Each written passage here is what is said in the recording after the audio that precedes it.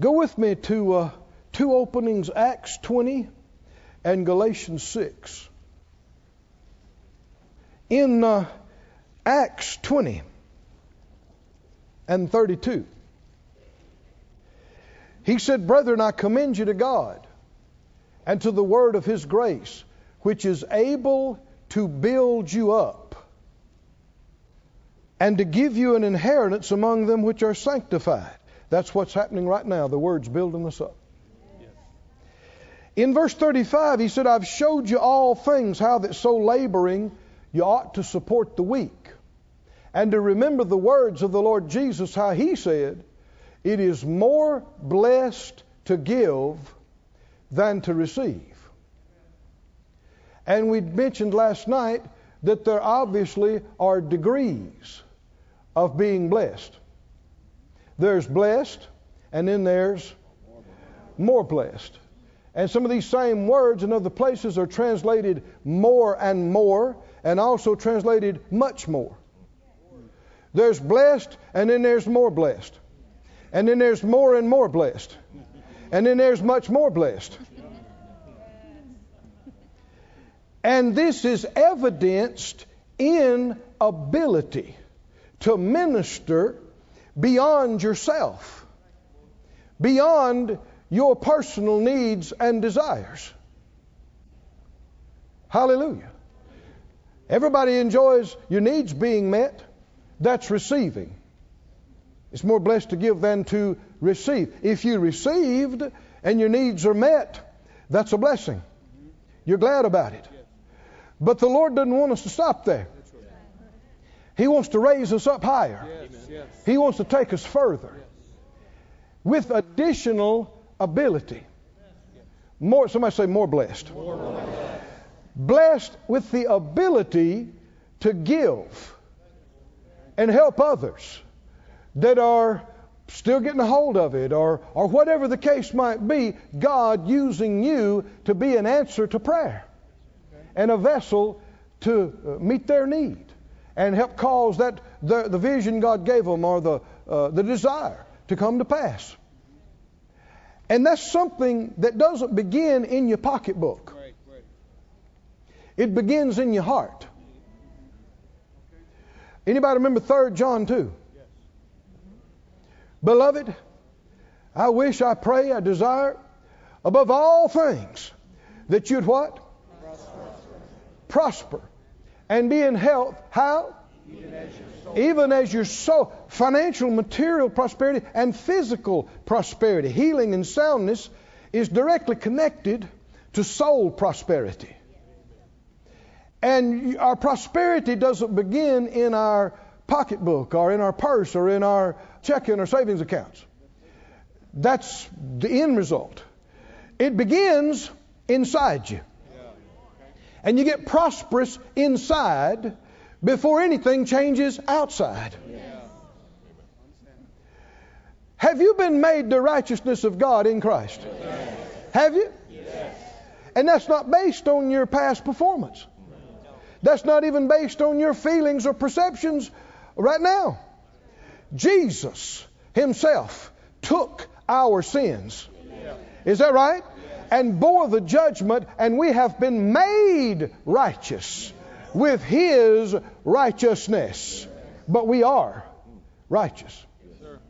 Well, same Bible says, though he was rich, yet he became poor. Not for himself, but for your sakes. So that you through his poverty might be made rich. That's something he has done. And we got to begin believing that we are rich. And as it happens on the inside, it can happen on the outside. Can you see that, friends? It begins with a willing heart. It begins with a desire. Not just to have what you want, but a desire for God to use you in blessing others and helping others. If you don't have that strong, you're missing the first big step. And it's part of growing up. Babies are naturally selfish. Right? Little ones, it doesn't even cross their mind to do anything for you. You can't say they're being mean or ugly. They're babies. It never even crosses their mind. You know, if a little one, I'm talking about an infant now, wakes up in the baby bed wet, they just wail because they're uncomfortable. And it never crosses their mind that they woke you up. Is that right? Or that they disturbed. It never crosses their mind. They just want fixed what needs to be fixed right now. No patience, no concern outside themselves. That's being a baby. And we don't fault babies for that, because that's what it means to be a baby. Oh, but within another few years, that should start changing. And within another 20 years, that should have radically changed. Is that right? But it doesn't have to. And it doesn't always. So growing up spiritually is synonymous with growing up in love. God is love. Growing up in love is growing up in God. But growing up in God, growing up in love, you become more and more aware outside yourself. Amen. And you become more and more interested in doing something for somebody else and helping somebody else. That is growing up. Growing up spiritually. The Lord said to me some years ago that the chief, the greatest expression of love is giving. Now, when I heard that, I wondered if that was right. I thought, man, am I going to say that? And then somebody will say, yeah, that's that prosperity preacher. He would say that. And as I'm pondering it with force, the Holy Spirit brought to my remembrance, for God so loved the world that that didn't say He so loved the world that He yelled from heaven, I love you. That's great, but that's not the greatest expression of love. Didn't say God so loved the world that He said, oh, I just got these feelings. I just want to hug you. That's great, but that's not the greatest expression of love. Tell me what the greatest expression of love is. God so loved the world that He gave. And the more full of love you are, and another way to say that is the more full of the Spirit you are. Because the Holy Spirit is the Spirit of God who is love. He's the Spirit of love. The more full of love you are, the more you give. And the more you want to give. And nobody has to try to talk you into giving. You wanting to give more. You're believing for how you can give more and do more. Not as some sense of duty and obligation, out of love, out of a desire to take the pressure off somebody. Is that right? Help fulfill their vision and their dream. Not a sense of duty. Love. And if you are more blessed, you have more ability to give and to do for others. That's one of the most exciting things. Phyllis and I, we were shouting about it this evening, coming over. God has taken, we described some of our humble beginnings. And especially when we left and went into the ministry, absolutely we could have been identified as poor. But God has brought us from that. Hallelujah. To being able to sow, glory to God, on a level we never imagined. The churches are sowing. The ministries are sowing. Hallelujah. The word supply is sowing. Oh, hallelujah. On a level we had never even dreamed of back then. And we're able to sow personally. And it is so exciting. And it is so fulfilling. And it is so thrilling. Yes. Do you feel that way at all? Yes. Do you want God to use you? Yes. And not, it's great to be blessed, but do you want to be more blessed, so that you're not thinking about, it's not taking all your faith to pay your utility bills. Amen. Come on, are you with me? It's not taking all your faith to put gas in your car. You got such a stream and such a flow of resource coming in that's been taken care of without thinking for a lot of years now. And what you're focused on is sowing more and more and more, hallelujah, to those outside yourself. That's the God flow. That's how He thinks. Hallelujah. Go to Galatians, please, 6th chapter. Galatians 6 and 9. Let us not be weary in well-doing. A lot of translations say in doing good. Let us not be weary in doing good. For in due season we shall reap if we faint not. As we have therefore opportunity, let us do good unto all, especially unto them who are of the household of faith. Hallelujah. Now, last night we got into this about opportunity.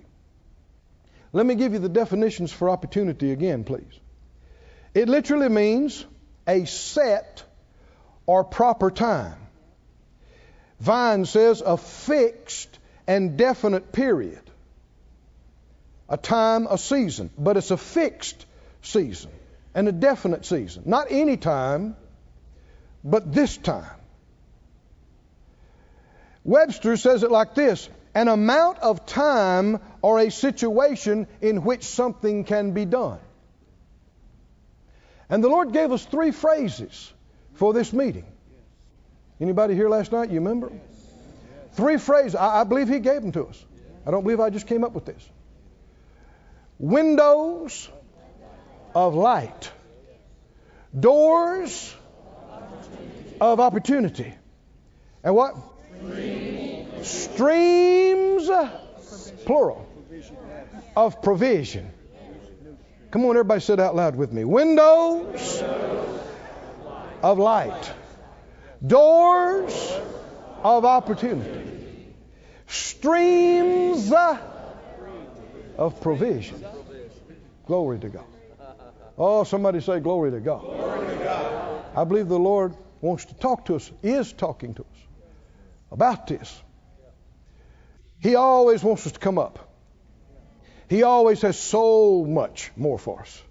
He's able to do exceeding abundantly above what we've asked or thought. But for our part to come up with Him, we got to have light. The entrance of His Word gives light. And in His light, we see light.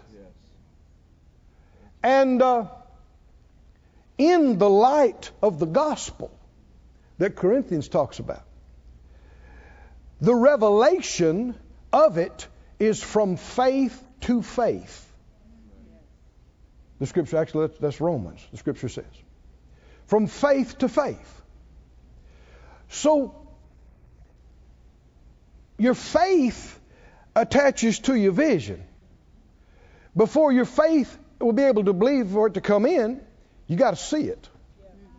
There's got to be light come. So the beginning of it is the light. But then that's not the end. No matter what we might want to do or desire to do, God has prearranged and made ready, divinely ordained, divinely prepared opportunities. Doors that nobody can shut. Hallelujah. But it should be noted, these windows, these doors, these opportunities are not for an unlimited time. These very words here mean a set time, a specific time. For one thing, as we talked about last night, how long are you going to be here? How much longer are you going to be even in this earth? And how many were not with us last night? Raise your hand, let me see. Might need to review just a little bit. Okay, quite a few. We got excited. about our number of days. Maybe excited's not the... Hey, it's exciting to have some left. It's exciting to have some left. In fact, it won't hurt us to hear this again. Let's go over it again, because you might not have registered last night. Don't turn there, but put up Psalm 39:4 on the screen for us. Psalm 39:4, the Living Bible. Lord, help me to realize how brief my time on earth will be. This is Psalm 39, Living Bible. Help me to know that I'm here but for a moment more. And we prayed that prayer. And the NET says, let me realize how quickly my life will pass. And then in verse 5, he said, look, you make my days short-lived. My lifespan is nothing from your perspective. Surely all people, even those who seem secure, are nothing but a vapor. Well, now, you know, James talks about that, right? What is your life? New Testament. It's a vapor that appears for a little while and then vanishes away. That is our entire lifespan from a correct perspective. A little mist that evaporates. Now you see it. Now you don't. They were here. Now they're gone. That's not reasoning or imagination. That's reality. We're told that approximately 2 people die every second somewhere on the earth. 2 people. And before the service is over, but the length of the service, you're probably talking about 15,000 people. 150-some thousand in the 24-hour period, one day. 57 million a year are leaving here. 2 more left. 2 more left. 2 more left. This is not fantasy. This is reality. And real soon, me and you. How many people are still hanging around from the 1600s? How many? How many? How many? Not many? Not any. Right? 1700s. 1700s. So the Lord tarries His coming just a little bit longer. How many of us will still be around? So He said, teach us to number our days. And He went on to say, He said, surely, verse 6, surely people go through life as mere ghosts. Surely they accumulate worthless wealth without knowing who will eventually haul it away. Like one fellow said, you never saw a hearse pulling a U-Haul. No reason to. Webster's, the W.E.B. says, surely every man walks like a shadow. Surely they busy themselves in vain. He heaps up and doesn't know who shall gather. And it is true. Much of the planet, millions upon hundreds of millions of people on this planet, are living like shadows. They're living like ghosts. They are completely delusional. That this life is all there is and it means everything. And when you talk about the preciousness of time, it's only when many of these are breathing their last that in desperation they would give anything for another day. Which is also delusion and deception. And we mentioned this, and I don't want you to miss out on it. He said, teach us to number our days. So we numbered them.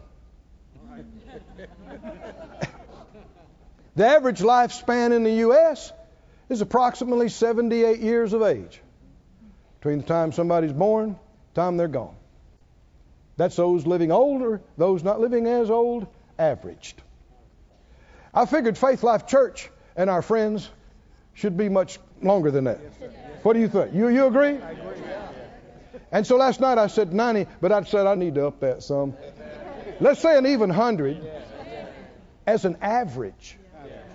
I said, I thought 120. Well, absolutely, but that's not an average. An average of 100. That means some are dying at 80 and some are making it to 120. That's right. That puts you average at 100. That, if it's 100, that means you got about approximately 36,000 days from the time they swatted your bottom. Your first day, day one. Several of those days you weren't even aware of. You didn't. But through your childhood, your teenage years, your young adult, and etc., until you breathe your last. 36,000 hours, approximately. How many in here is about 50 or over 50? Let me see. Yeah. Okay. Whew. Then me too. Half of that's gone. 18,000 hours, approximately. Not hours, days. About 18,000 days. Might sound like a lot, but it's not a whole lot. And it gets interesting here. You have to, if you count time spent sleeping, getting ready, eating, fixing your hair, washing clothes, then you cut that in half. And you got about 9,000 hours. Days. I'm a pilot. We deal in hours all the time. 9,000 days if you're about 50 and you made it to 100 with the Lord sustaining you and He tarried His coming. That's about 25 years. Now, if you can go on to 120 from 80, that's 50% more. Quite a boost. Gives you some time to figure out some stuff that maybe you didn't figure out. Is that right? The first 40 years or 80 years. So you might want to get in the Word on that. Building your faith up on it. Everybody say out loud, with long life. Long life. He will satisfy me and show me His salvation. I'm going to leave when God and I get good and ready for me to leave. Hallelujah. Now, if that's true, you're going to have some fight in you. I'll tell you right now. You can't be a wimp. I had the privilege of working in Brother Hagin's ministry at the healing school for a number of years. And we saw people come in on a daily basis, pronounced terminal, incurable, skin and bone, barely able to breathe, hooked up to machines. And you could just sense death. You could smell it and sense it in the room, death. And of course, 2 more just left just then. I mean, this is just part of life. Death is part of this world. And really, that's a part of our job in ministry is getting people ready. Isn't it? And we should have no fear of it and be ready for it. But we should also realize how precious our time is down here and not waste any of it because it is so brief. And I've seen people.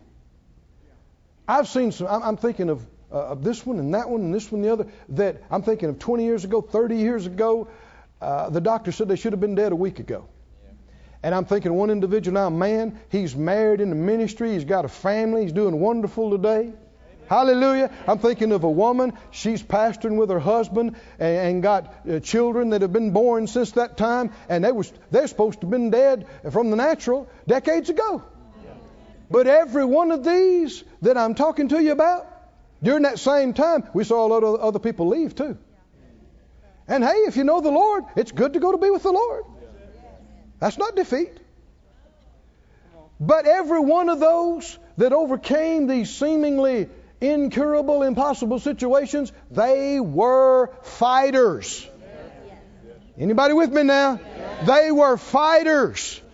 There were numerous times in those situations it would have been so easy to just quit.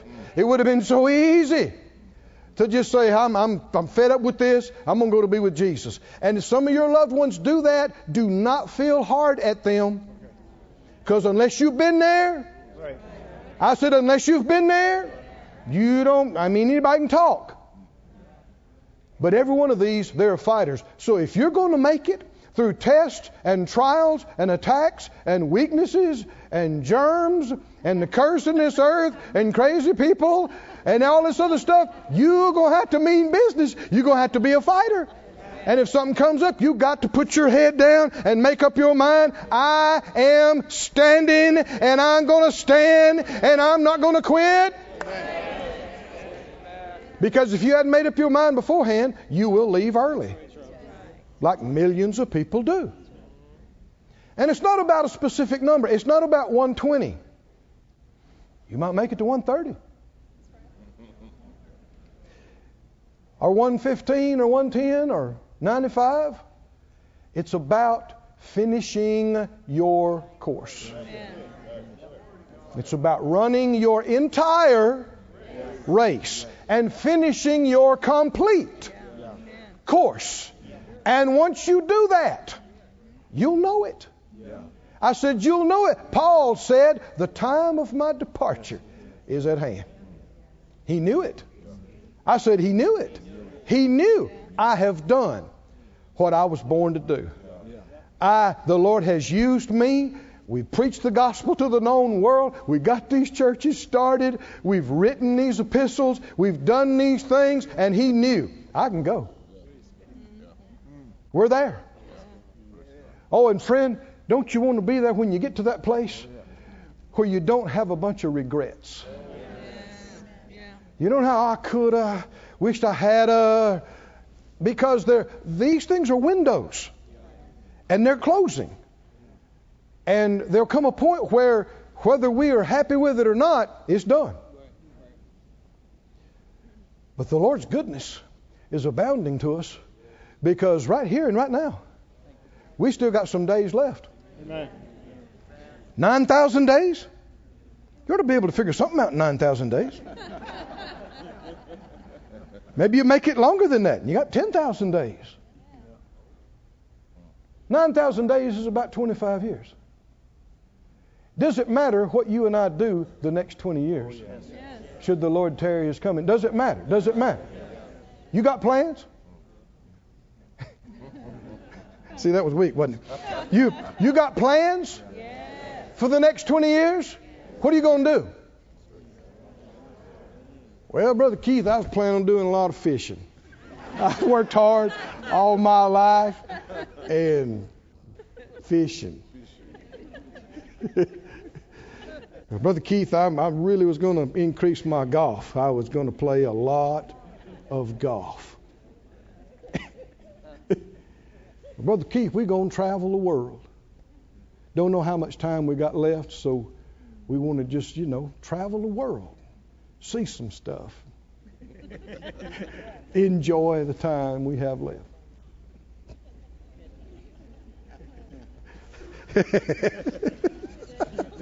What do you have to go there for? Well, anybody know the scriptures of rewards for laying on the beach? Huh? Laying on the beach rewards. Shopping rewards. Fishing and golfing. Now, I'm not saying you can't do some of this. And you can't have some fun. And we do some things from time to time and play. But if I do it very long, I'm laying there thinking, I'm not getting any reward for this. None. I'm getting zero reward for this. And I'm spending some days. I had 9,000. Now it's 8,997. Now, I'm not talking about being morbid about it. I'm just talking about being aware. Yeah, that's right. And there will be some times that you can play and that you can have some fun. But if that's all you want to do, you don't know what's important. That's right. And if you don't have any plans beyond that, then you will wind up wasting some precious days and years that you can't get back later. And serving the Lord, you will be able to go places and do things and have fun that you would never have trying to make it happen on your own. That's right. That's right. People act like, y'all poor things, you preachers just have to sacrifice everything and live for the Lord. And I don't know what they're talking about. Only thing I gave up was being miserable. Missing God. Is that right? Coming up short. Oh yeah, there's sacrifices involved and there's things, but even when you need to sacrifice for a length of time and put aside maybe some things you'd like to do, the Lord will make it up to you. And when He does, it's such quality time and situations and experiences that you would have never experienced. But you won't get into that unless you're willing to sacrifice your own and put Him first. Because if you seek your own life, it'll slip through your fingers like sand. But if you're willing to die to that and leave that and give it up, then you will find eternal life and things that last and matter. Now, if you weren't with us last night, we prayed, we released our faith. We asked for the wisdom of God to know how to spend our next 9,000 hours. Days. However, how many they are. Our next 20 years, 30 years, 40 years. And if you're young, you might think, well, hey, I'm a lot younger than that. I'm 15. I got all kind of time. Not as much as you think. Older people, tell them. How quick's it going to come? They're going to look up and they're 45. How quick? How quick? Moments, minutes are passing by like the white lines on the highway. It's just zipping by us.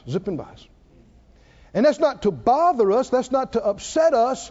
But we do need to wake up and not waste these precious opportunities. Go to Colossians, please. And we'll start at the first chapter. Tell me what three things the Lord's given us in this meeting. These three phrases. Windows of light. Now see, that's what we're just talking about. What are you going to do with your next 20 years? It doesn't just need to be something you and your spouse or your buddy came up with. What am I going to do? Where am I going to go? Who am I going to be with? What are we going to be doing? You need not just a plan, the plan. Right? We need to hear from Him. And we don't need to waste 5 or 6, 7 years wondering what it might be, trying to figure it out. We need to get serious. And it wouldn't hurt at all to miss some meals, seek God, pray a lot, earnestly seek Him. Lord, where am I supposed to be? What am I supposed to be doing? What about these next 10 years, these next 20 years? What about it? Make sure that we're not just idling along, wasting precious time. In Colossians 1, he says this in verse 9. For this cause we ought, since the day we heard it, do not cease to pray for you and desire that you might be filled with the knowledge of His will in all wisdom and spiritual understanding. Pray that out loud over yourself right now. Say, I pray, Lord, and I desire that I might be filled with the knowledge of your will in all wisdom and spiritual understanding.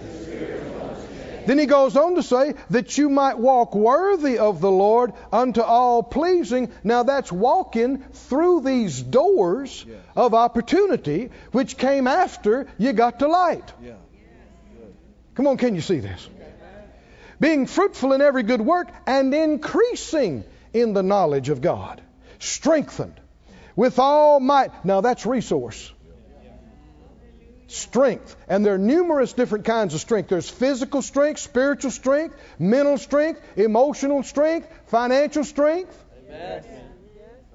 Strength of staff. People. Strengthened with all might, according to His glorious power, unto all patience and long-suffering with joyfulness. Now skip over to the 3rd chapter. I'm just touching because there's a continuous theme throughout this epistle. But in 3:1, Colossians 3:1, if you then be risen with Christ, seek those things which are above, where Christ sits on the right hand of God. Set your affection on things above, not on things on the earth. So much of what is happening down here is vain. Vain. Have you ever read Ecclesiastes? One of the wisest men on the planet. What conclusion did he come to? He said, I did this, and it was vain. And I tried all this, and it was vain. And I had all this, and it was vain. And we did all this, and it was vain. And it was vain. Because what wisdom is able to look past right now. And wisdom looks at the outcome of all this. And if you have the wisdom of God, there's all kind of things you'll stop and you'll go, why am I doing this? This is absolutely going to make no difference tomorrow, much less next millennia. Some things are needful, and a whole bunch of things are not. A whole lot of things are a total vanity, total waste. But it takes the wisdom of God to discern it. Set your affection on things above, not on the things on the earth. Now skip to the 4th chapter and the 3rd verse. 4:3. Withal, he said, praying also for us, that God would open unto us a door of utterance. Paul knew by the Spirit of God, you can't just go do things and them be a success. You have to have the light of God and the direction of God. And you have to have a door. Something that God has prepared. An entrance into it that He's prearranged and made ready. It's not for us to figure out what we want to do or what we want to be. That's already been decided for us. It's for us to discern what He's already called us to be and do, where He's called us to go, and with whom He's already joined us to.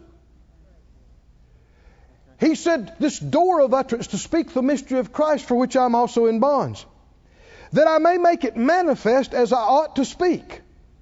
Walk in wisdom toward them that are without, redeeming the time. Young's literal, now this is interesting. I really like Young's literal translation. He's also the author of Young's Concordance. So the man knew a few things about the languages.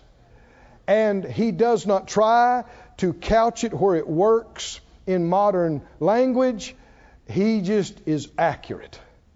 He said, in wisdom walk toward those without, the time forestalling. Instead of say redeeming, the time forestalling. To forestall means to act before, to prevent from happening.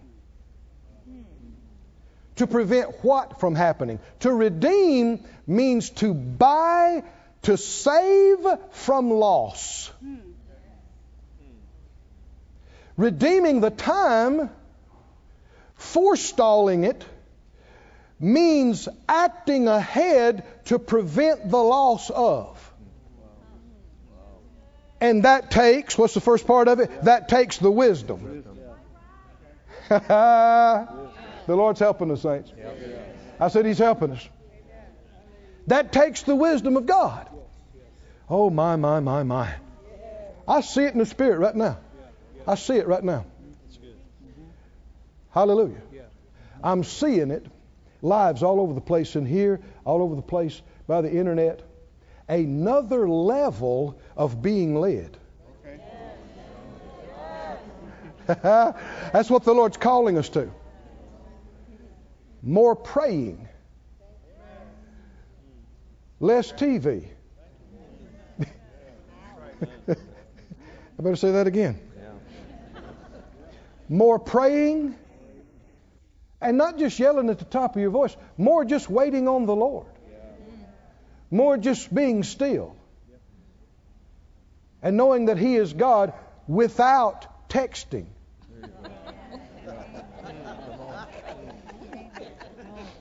And becoming more aware and realizing I don't need to do that. Whereas 2 years ago, you would have been into it for 4 weeks and $20,000 before you found that out. Forestalling by the wisdom of God, seeing it ahead and acting beforehand and saving lawsuits. Did He not say He would give us another comforter? And He would show us things to come. Did He not tell us that? Show us things to come. That's how Jesus functioned. That's how He operated. He said, I only do what I see the Father do. I only say what I hear the Father say. How did He see it? He saw Himself doing it. But it was the Father in Him doing the works. And then He just went out and did what He saw. He heard Himself say it many times. But it was the Father in Him doing the works. Oh, my. Too many times we've tried to live by hit and miss. Trying it. Seeing if it was God. How would you know? Well, if it goes good, it must have been God. Because you don't have to pray to do that. Don't have to get quiet to do that. But that's how we suffer loss. Loss of time. Failed startups. People uproot their family. Move them across the country. We're going to join these folks in ministry. We're going to start another work. We're going to go across town. Come to realization 2 years later, and all their money gone. And terrible problems in their relationships. Reckon I missed God. Yeah, but now you've lost 2 years. Some things take time. If you don't start on them early and progress with them for decades, you won't get to the place you're supposed to get within your lifetime. And the enemy is the thief. I said he is the thief. He comes to steal. Is that right? And one of the most precious things we have are our days. Is that right? Our 36,000 days. Now reduced to 9,000. Or wherever you are. And he knows how precious this is. So one of his favorite things, he knows if he just came to the front door and tried to get you, don't do it, you wouldn't agree with that. So something that has been working so perfectly for him is just put it off. That's it. Procrastinate. Yes, that's it. Because he knows you don't realize how little time you got left, but he does. No, friend. We've all made mistakes. There's not a one of us in here that could say, I've never wasted a day. I'm looking around for any hands. Don't you put your hand up. Could you say, I've never wasted a day? You can't say it. Not honestly. I can't say it. We can't change the past. But the Lord is talking to us about our future. What you got going the next 20 years? What's your plans? I said, what's your plans? The Lord tarries His coming and sustains you. He said, forestalling. The Amplified says, making the very most of the time and seizing and buying up the opportunity. There is a way to redeem time. There is a way to prevent loss of time. Why would he tell us redeem the time? There's something we can do. There's something we must do to prevent loss of precious time. And even, we're going to get to this, and this is quite exciting, add to our time. God is God. He can do some stuff. Hallelujah. Oh, somebody say hallelujah. Hallelujah. Hallelujah. Hallelujah. Hallelujah. Hallelujah. Go with me to Luke, the 12th chapter, please. I'm confident we're getting mind renewal right now. And we need and are getting enhancement of revelation of what it means to be rich. Now, God's will is for us to be rich. So much so that he allowed himself to be made poor. This is redemptive language. Substitutionary work. So that we could be rich. Did he do it? Yes. Did he do it? Yes. Then are we? Yes. We are, whether we act like it or not. But we need to understand that when he says rich, he's not just talking about money. Rich in what? Rich in what? Rich in that which is good. Rich in that which is valuable. That which is precious. 1 Timothy 6 talks about being rich in good works. James 2:5 talks about being rich in faith. If you had to pick between being rich in faith and being rich in money, let me tell you which one to get. Get to faith, because with the faith, you can get to money. With the faith, you can get to healing. It's not just about rich in money and stuff, because, well, you'll see it in this passage. Luke 12. Luke 12 and 15. Jesus said to them, take heed and beware of covetousness. For a man's life consisteth not in the abundance of the things which he possesses. Having a lot of things and having a lot of money does not make you rich. The guy that's head over the company that's got this plane that we're looking at. Guy is rich. He owns way over 1 million acres of land. Revenues are in excess of 10 billion. That's pretty rich. But I wondered, if he doesn't know the Lord, he's not rich at all. And he's older now. And in thinking about these things, I wondered, I don't care how many billions you got when you're running out of time. Yeah, that's right. And that's what the Lord's talking about. Rich in light, rich in opportunities, which means time, and rich in resources, which is last. The resources do you no good if you don't have the light to know what to do with them, nor the time, nor opportunity to do something with. And that's what Jesus taught right here. He started out talking about this. I don't care how many things you got, that does not make life, real life in God, or being rich in God. Keep reading, 16.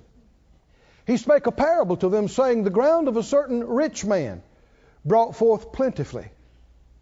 And he thought within himself, saying, what shall I do? Because I have no room where to bestow my fruits. And then he got an idea. This is what I'm going to do. Did he have a plan for the next 20 years? I said, did he have a... Yeah, he did. Yeah, he did. I'm going to pull down my barns. I'm going to build bigger barns. I'm going to bestow all my fruits and all my goods and all my stuff. And I'm going to say, so, buddy, you got a lot of stuff. And you are set up for many years. Did he have a plan? Did he have a plan? You are good for many years. Take your ease, eat, drink, be merry, swim, play shuffleboard. And God said to him, fool. Now, he's not just calling him a name. The man is being a fool. Why? The man is doing everything he can to redeem his stuff and does not realize he's out of time. And that's being a fool. Which is more important? Stuff or time? Time. Because he's got all these plans, he's got all these stuff, but he's out of time. Fool. Tonight. When's he leaving? Two more. When's he leaving? He's leaving tonight. How about them big barn project? And he said, whose shall those things be which you have worked so hard for, provided and set up? He don't even know. He hadn't even thought about that because he just assumed he had time. To be truly rich in God is to be rich in heart. Hallelujah. In your fellowship with Him and full of His love for you and your love for Him, and which gives you a desire to bless others. Oh, hallelujah. And to be truly rich in Him, which is truly rich, is to be rich in light and revelation, knowledge of God, understanding of the holy, wisdom of God, which includes His plan. Hallelujah. That's being rich. When you know what you're supposed to do. That's rich.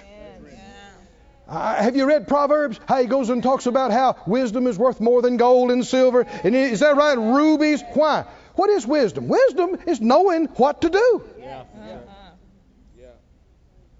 That takes away the torment. Have you ever been vexed because you didn't know what to do? I know you have. Have you ever been troubled because you weren't sure, you weren't settled? Do I do this or do I do that? Do I go? Do I stay? Do I buy? Do I sell? Do I... Halting between two opinions. Wavering and wondering is torment. It's vexation of soul. Oh, but when the light comes through the window and comes into your heart and your soul and your mind, and you stop wondering and you know. I know. Coming to Branson was a big step for Phyllis and I. We were sure we were not pastors. We had traveled for 20 years and liked it really good and had lots of good invitations. And we were just growing in it and stepping up in it. And about 18 years into it, Phyllis and I had a day of vacation, and we were standing by a lake. We looked at each other, and I said, have you ever thought about pastoring? She said, no. I said, me neither. And that was it. That was the extent. Nothing else to talk about. Not that we didn't respect it. We just were sure that wasn't our call. We respected it highly. But Brother Hagin had been very strong with everybody that came up under his ministry. You don't intrude into another man's office. You don't try to do something you're not called or anointed to do. So we wanted to stay away from that. And so a few years later, the Lord began to deal with us to come over here to Branson, but we still weren't thinking about it. A church, we're just going to relocate. And Phyllis had some knowledge of real estate. And so I said, I'm going to stay in here and pray this morning and just get quiet. And she said, I'm going to go look around. And I said, good, I'll pray while you're looking. And she calls me and she says, I'm standing in a building and you need to come see this. I said, what is it? She said, well, it seats about 3,000. I said, what? Because I had said, maybe a couple of hundred that we could shoot some TV stuff, and because what are we going to do with that? And the Lord began to do it. He said, I'm going to tell you what to do with it. I thought, And I had a little, how they say, sneaking suspicion that he's going to bring up pastoring in churches. And I thought, surely not. And I won't go through all the detail, but we secured that property with basically nothing and no congregation, and obligated ourselves, and we stepped out. Just Phyllis and I, we stepped to the back of the building, and after we had obligated ourselves, and it was a lease purchase thing is what it was, and nobody here. Our staff is back in Oklahoma, and we just looked at each other. It just seemed so overwhelming, so much to do. We just thought, well, let's go back to the room. And we went back to the room. And people were concerned. Some folks they said, are you a pastor? And Brother Keith, why would you buy that? Get you a little small place and start, and why would you do all that to yourself? And I finally quit taking calls along that line. And I tried to figure it out with a calculator several nights, and it just didn't work. So I just put it in the drawer and shut the drawer. But we kept seeking the Lord enough until we got enough light. We are supposed to do this. Come on, are you with me, friends? I don't have to have all the answers. We are supposed to do this. And so one person called me again, concerned. I said, listen, I'm a man. I could miss it. I could make a mistake. But I'd rather fall flat on my face trying to obey God, come on, are you listening, than to be too scared to move and step out and miss my opportunity. Come on, miss my opportunity. And so we stepped out, hallelujah, to boldly go where we had not gone before. Amen. It just happened so amazingly, so supernatural. Hundreds of people showed up the first day, and within just a few months, they completed the lease and the purchase, and it's paid for. Glory to God. But you got to have some light, and then you got to commit to that light and walk through the door of opportunity, and that's when you start experiencing the streams. We didn't experience the streams of provision until we stepped through the door of opportunity that we saw how to step into from the light.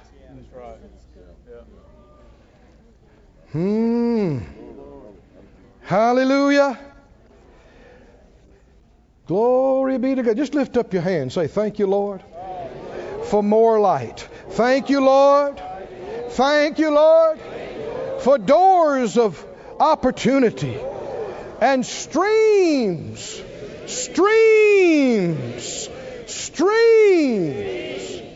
of abundant provision. Oh, glory to God. See, you don't need multiple abundant streams of provision to sit at home and watch TV. You don't need all these streams of provision to just fish every day. Do you? No, you don't. I said, well, if the Lord bring that all in, then yeah, I'd do it. That's not how it works. That's not faith. Step through the door, and as you do, here come the streams. Works together. Being rich includes far more than rich in money, rich in stuff. There's been person after person after person that was a multimillionaire, billionaire, and they realized, I'm dying today, and they would have gladly given everything for another day or a week or whatever, and didn't realize how valuable the time was until it's up. But it's not just having resources. It's having the light to know what's important, and then having the opportunity. Everybody say opportunity. Opportunity. Opportunity. We mentioned last night about how Phyllis and I had the privilege, and I say that sincerely, of helping the Hagins, Brother Kenneth Hagin Sr., Miss Aretha Hagin, for a number of years.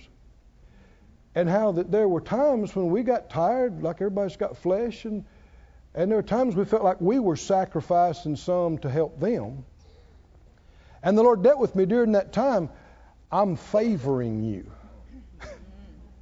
to have this opportunity to sow this seed in this ground.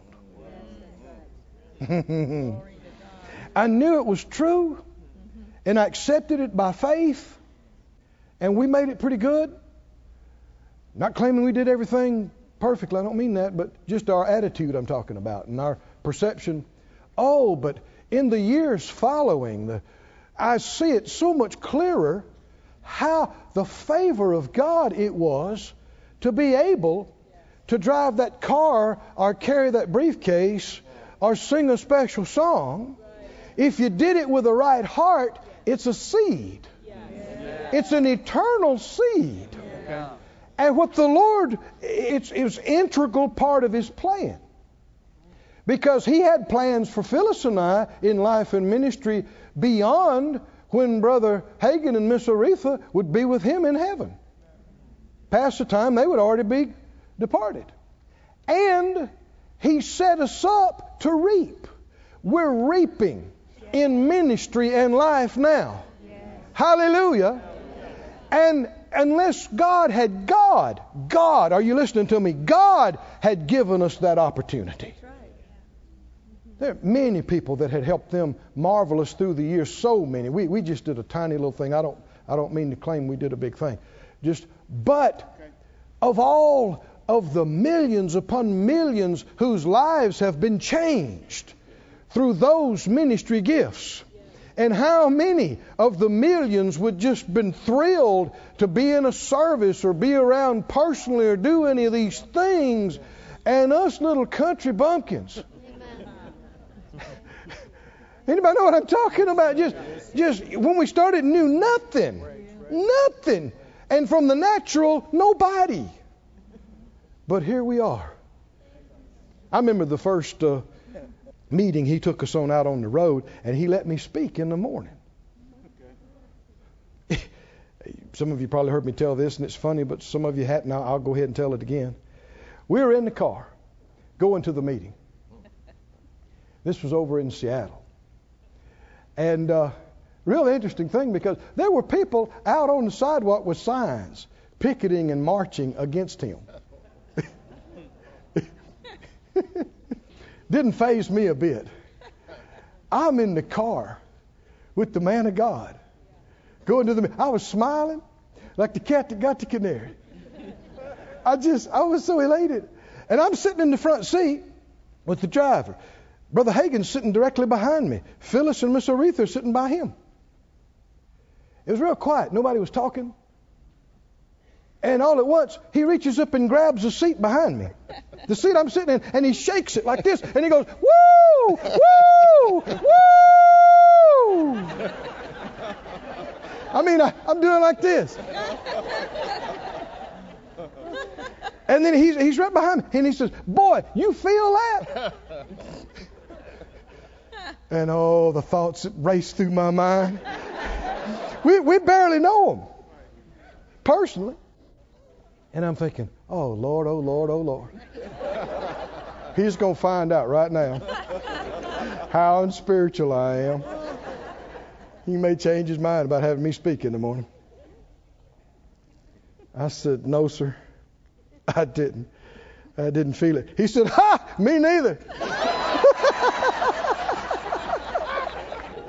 Boy, I thought many a time, what if I had said? What if I said, oh, yeah, oh, yeah. Then he would have found out how unspiritual. But being in the situation, literally being in the glory. I've been down in in the front with him ministering and walking along with him to assist. And the glory be so strong I could hardly see. Somebody say, what a privilege. What? Come on, say it out loud. What a privilege. Now, you don't want to say, I wish I could have been with him. There is something that is just as significant for you. And just because you know people after the flesh, it's easy to disrespect it and lightly esteem it. But it's a huge mistake. There are billions of people on this planet. Millions upon millions of believers that God could be using for that instead of you. But if you have that opportunity, somebody say opportunity. If you say that opportunity, let me just stop right here. How many would agree doing something for God is far greater than doing nothing? Maybe the opportunities you have are not something that everybody knows about or the biggest or the most widespread, but how is despising it and doing nothing better? Amen. Oh, friend. Oh, friend. Opportunities that are limited time. Many of them, you could literally say, once in a lifetime. Opportunities are available in our lives right now. You're still breathing. God's still on the throne. You may have 9,000 days left. Is that right? Do not waste them. Do not while them away. Pray it out loud. Father God, help me to be aware and discern every God-ordained, every God-prepared opportunity in my life. In Jesus' name. Jesus' name. Go to Deuteronomy, please. 11. I could save this for tomorrow night. Can you take some more? Is this a good use of our time? Yes, sir. Set you up on that, didn't I? It really does have to do with getting a revelation of what's valuable and what's not, what's important and what's not. Some years ago, I was in a prayer meeting. I have been in prayer meetings since then, but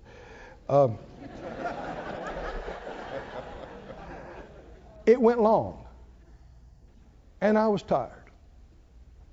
And then it went a little longer, and I wasn't overly inspired about what was happening. And I'm looking at my watch, and I'm not saying anything out loud, but I'm thinking, come on, let's wind this up. Come on. So I began praying for them to wind it up.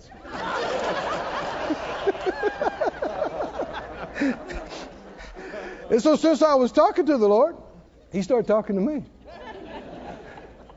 And this is what He said. He said, Keith, what are you in a hurry, a rush to leave? And what are you in a rush to get to? That's wisdom. Wisdom is thinking beyond right now. And how many know there's no need in trying to play with God? You best just give the right answer. Is that right? Straight off. He already knows. He's not asking for information's sake. He's asking for your sake. I said, well, Lord, honestly, I'm in a hurry to get away from prayer and the Word to a sandwich and the news. And when you say it like that, it just doesn't sound very spiritual. So how many of you in a hurry to leave right now? Deuteronomy 11, are you there? Deuteronomy 11:18. He said, therefore, shall you lay up these words in your heart and in your soul, and bind them for a sign upon your hand, and they'll be as frontlets between your eyes. He's talking about keeping the Word of God in your eyes, in your ears, in your mind, in your heart, in your soul, continuously as a way of life. Anybody remember Joshua said, this book of the law, this is the Word of God, shall not depart. You'll meditate in it. What? Day and night, that you may observe to do. According to all that's written there, then you'll make your way prosperous. Then you'll have good success. We're talking about true riches in God. I'm ministering to a lady some years ago who had been in and out of mental institutions for years and just had suffered greatly. And she was in a bad way, and I was endeavoring to minister to her, checking my heart, what can I do to help? And the Lord prompted me to give her that verse in Joshua. This book of the law will not depart from you, your eyes, your heart, your mind, but you'll keep it in your mouth and meditate in it night and day. And I got to that part and emphasized it. And she just interrupted me. She said, you can't do that. Nobody can do that. You can't meditate in the Word of God night and day. Of course, she's already agitated and upset. And my mind immediately did not know what to say to her in response to that. I mean, I think I'm in the ministry 2 years at this point. But thank God for the Holy Spirit. Right up out of the inside me, He said to me, He said, tell her, you're already meditating on something night and day. It's not can you meditate on something, it's meditate on this instead of that.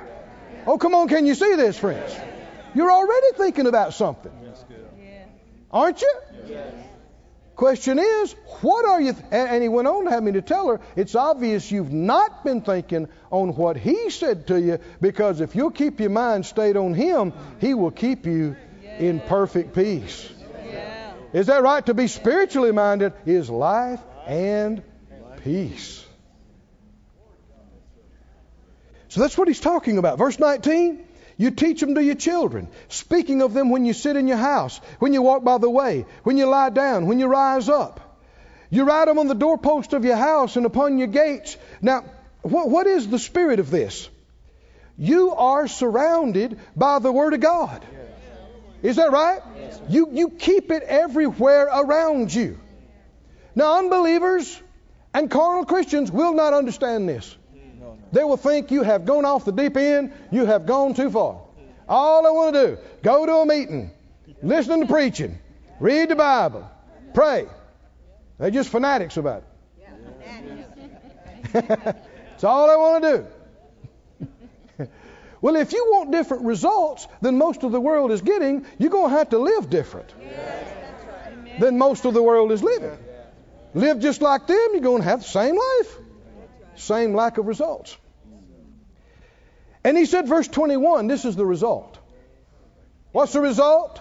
Days. That your days, let's say we had 9,000. That your days may be multiplied. The general idea of that is, if you look at other verses, is increase.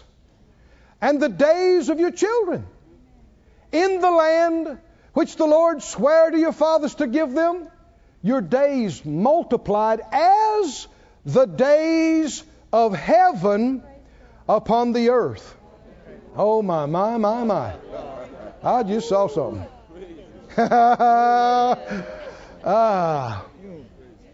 We touched on it last night. Heaven time versus earth time. Yeah? Heaven time, perception of it, versus our perception of time, earth time. And the way days are multiplied is that we have heaven's effect in the earth. And the effects of our time are multiplied, and the opportunity of time is increased. This is not one half verse. This is not one random thought. Go with me to Proverbs.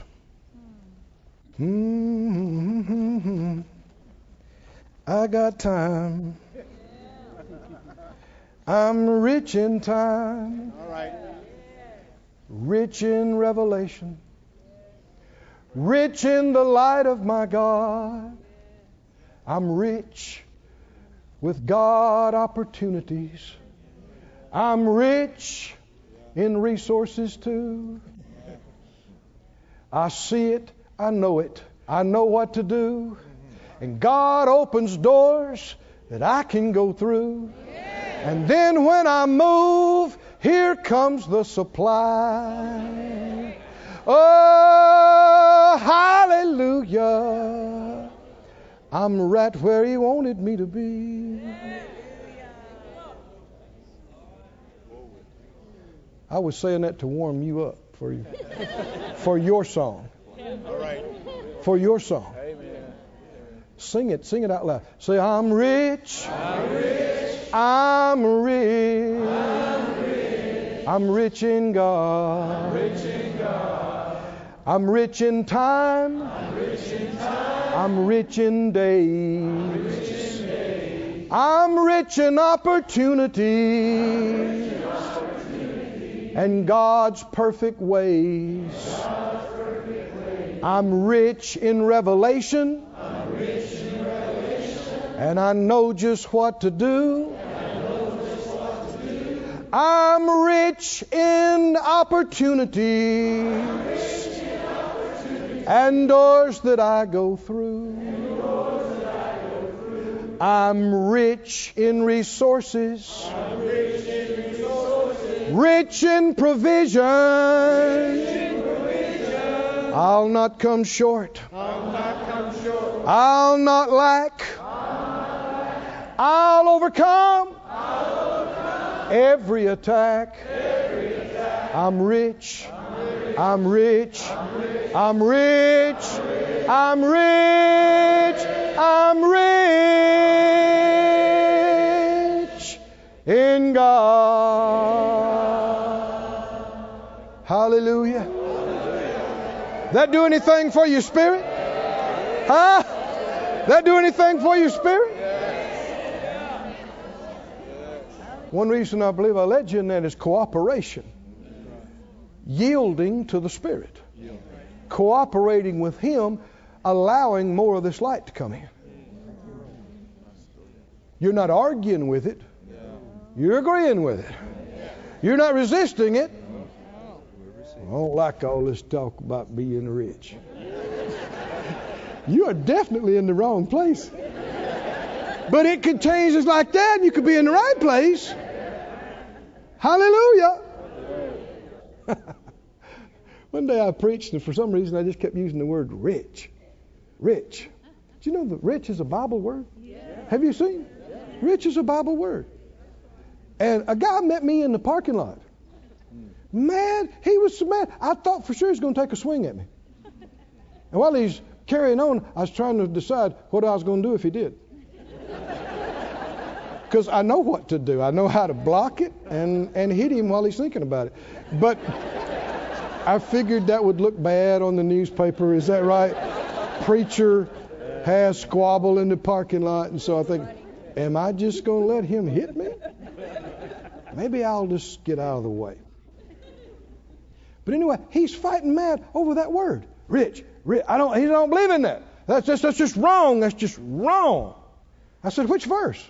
Which verse is wrong? He said, well, that's what I said, no, it's verses. And I didn't try to explain it. He was in no mood to hear it. He was resisting it. So he's not going to receive light, windows of light, doors of opportunity, and streams of resources. But I'm not looking at people that are resisting. Somebody say, I'm receiving. I'm receiving. I'm receiving. Listen to a couple of verses here in Proverbs, and I think we can unhook until tomorrow night.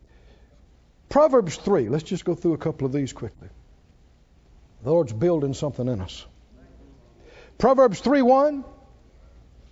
My son, forget not my law, but let your heart keep my commandments for length of days and long life.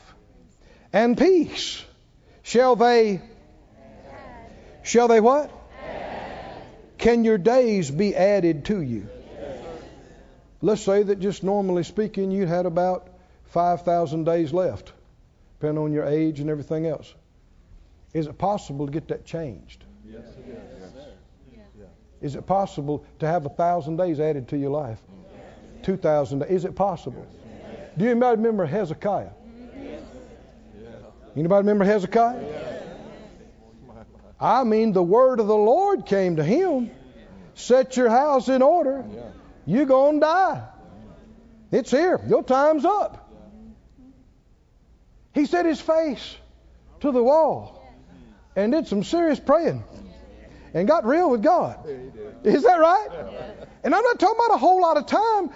Before the man of God could get out of the courtyard, the Lord arrested him and said, go back. Go back. Tell him, I've heard your prayer. I've seen your tears. I'm going to add to your days 15 years. So God changed his mind. No, he didn't. Hezekiah changed. I said Hezekiah changed. God told him what was going to happen under the present set of circumstances. His will does not change. His highest and best does not change. Y'all with me, friends? In fact, if you read other passages of that scripture, Hezekiah got revelation. He said he was ready to save me. God, when he went in and told him he's going to die, he was ready to heal him. But things had to change. 15 years added. Is it possible? Is it possible? Don't let the devil sell you a bunch of stuff. Well, I lived a hard life when I was out in the world. I did so many drugs and I abused my body so bad, so I'm sure I ain't going to make it, all the way to that. If you say so. But you could. Get serious about God and making up for lost time. Is that right? And ask Him. Once you get light, if you realize this is going to take more time than it looks like I've got, well, just ask the Lord. I said, just ask the Lord. Like Hezekiah did. Just ask Him. Could you add some days to me? Could you add some time to me? I need a little more time to get this done. Just like this message right now. I need a little more time. Lord, could you add to me? You could feel exactly like this near the end of your life. Well, Lord, I'm so thankful, but it seems like I need a little more time. Can you get years, days added to? Look in Proverbs 9. Look in Proverbs 9. 9:11. The understood subject here is wisdom. For by me, by wisdom, your days shall be what? Multiplied, and the years of your life increased. Young's literal says, added to you are years of life. Not just years of existence, years of life.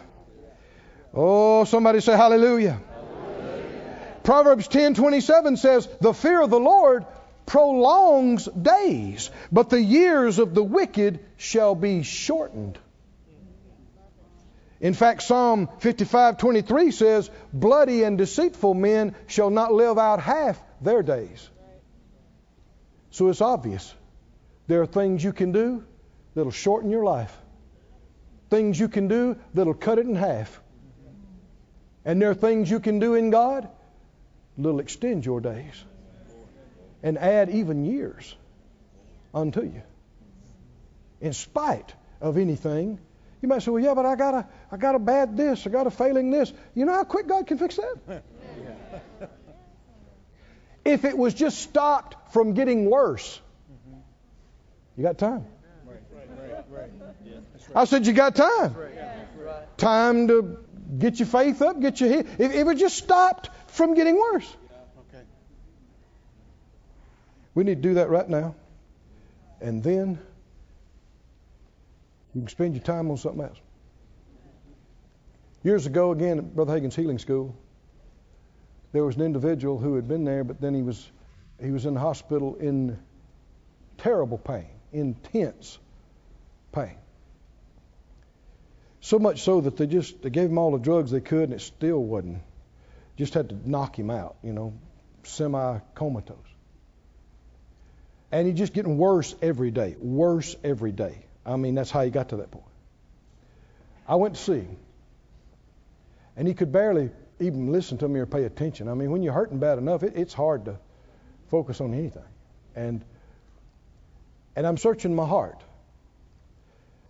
There is no standard answer.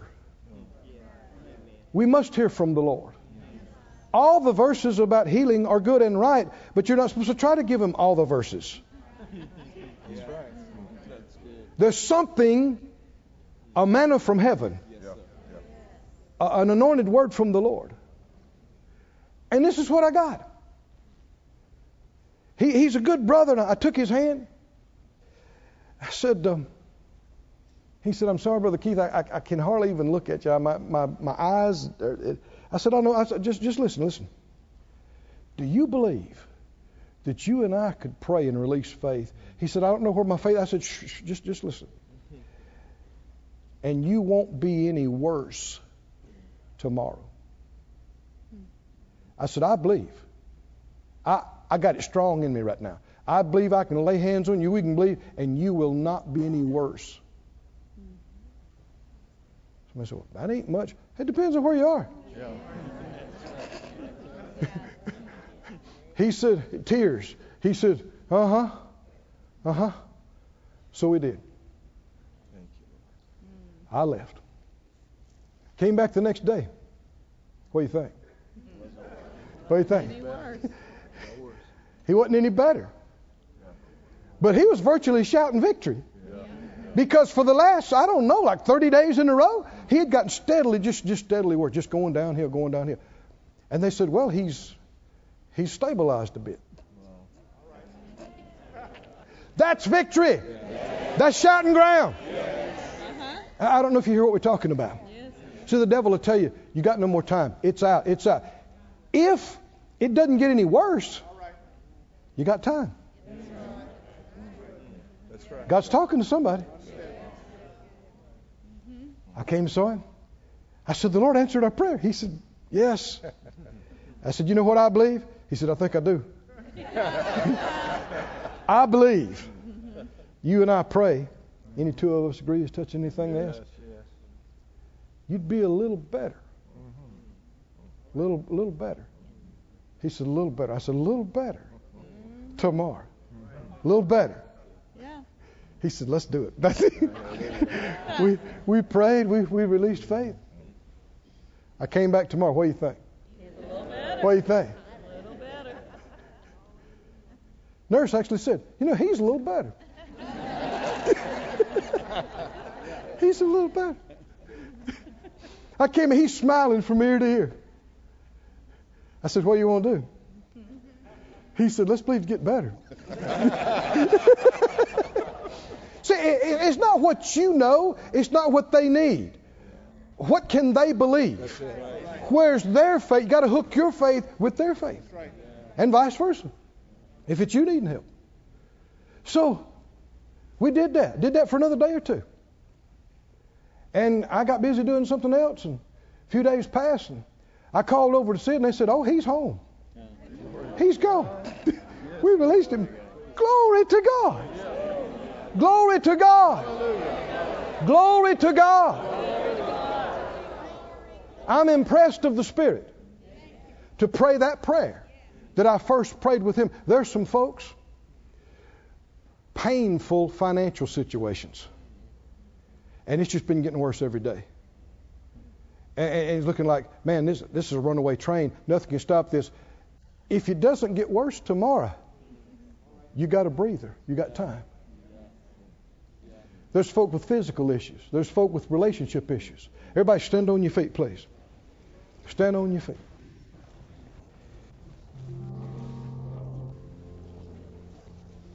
Oh, hallelujah. Oh, just close your eyes and just Worship the Lord. Nothing is too hard for the Lord. Nothing is impossible with Him and with them that believe. In the name of Jesus, plantings that are not of the Lord, workings that are of the enemy, proceed no further. Stop in your tracks in Jesus' name.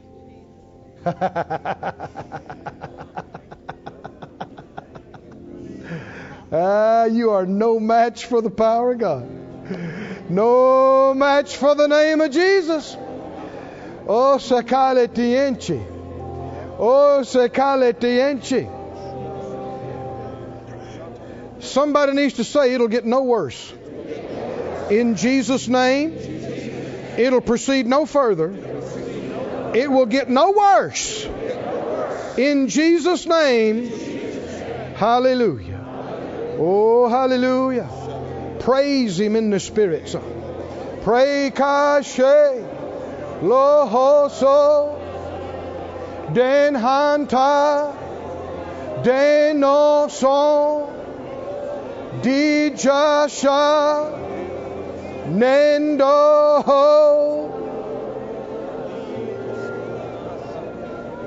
hande hale hande hale. Hallelujah. Now say this, not just for yourself, but for the person standing in front of you and behind you and on both sides of you. And afterwards, it shall get better. And better. And better. In Jesus' name.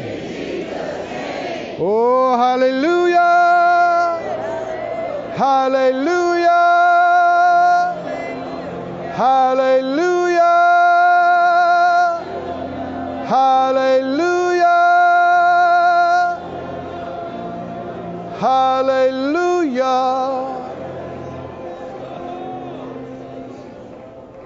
Oh, hallelujah. Glory be to God. Oh, hallelujah. Somebody needs to laugh at that thing that tormented you. You were not laughing in times past, but broken, destroyed, removed. Every evil thing in Jesus' name. You are no match for the power of God. You are no match for the name of Jesus. You are no match for the faith of God. Oh, hallelujah. Ha, ha, ha. Ha, ha, ha. Hallelujah. If it just doesn't get worse, your time frame is changed. Is that right? You got time. And then as it starts to get better, your days are multiplied.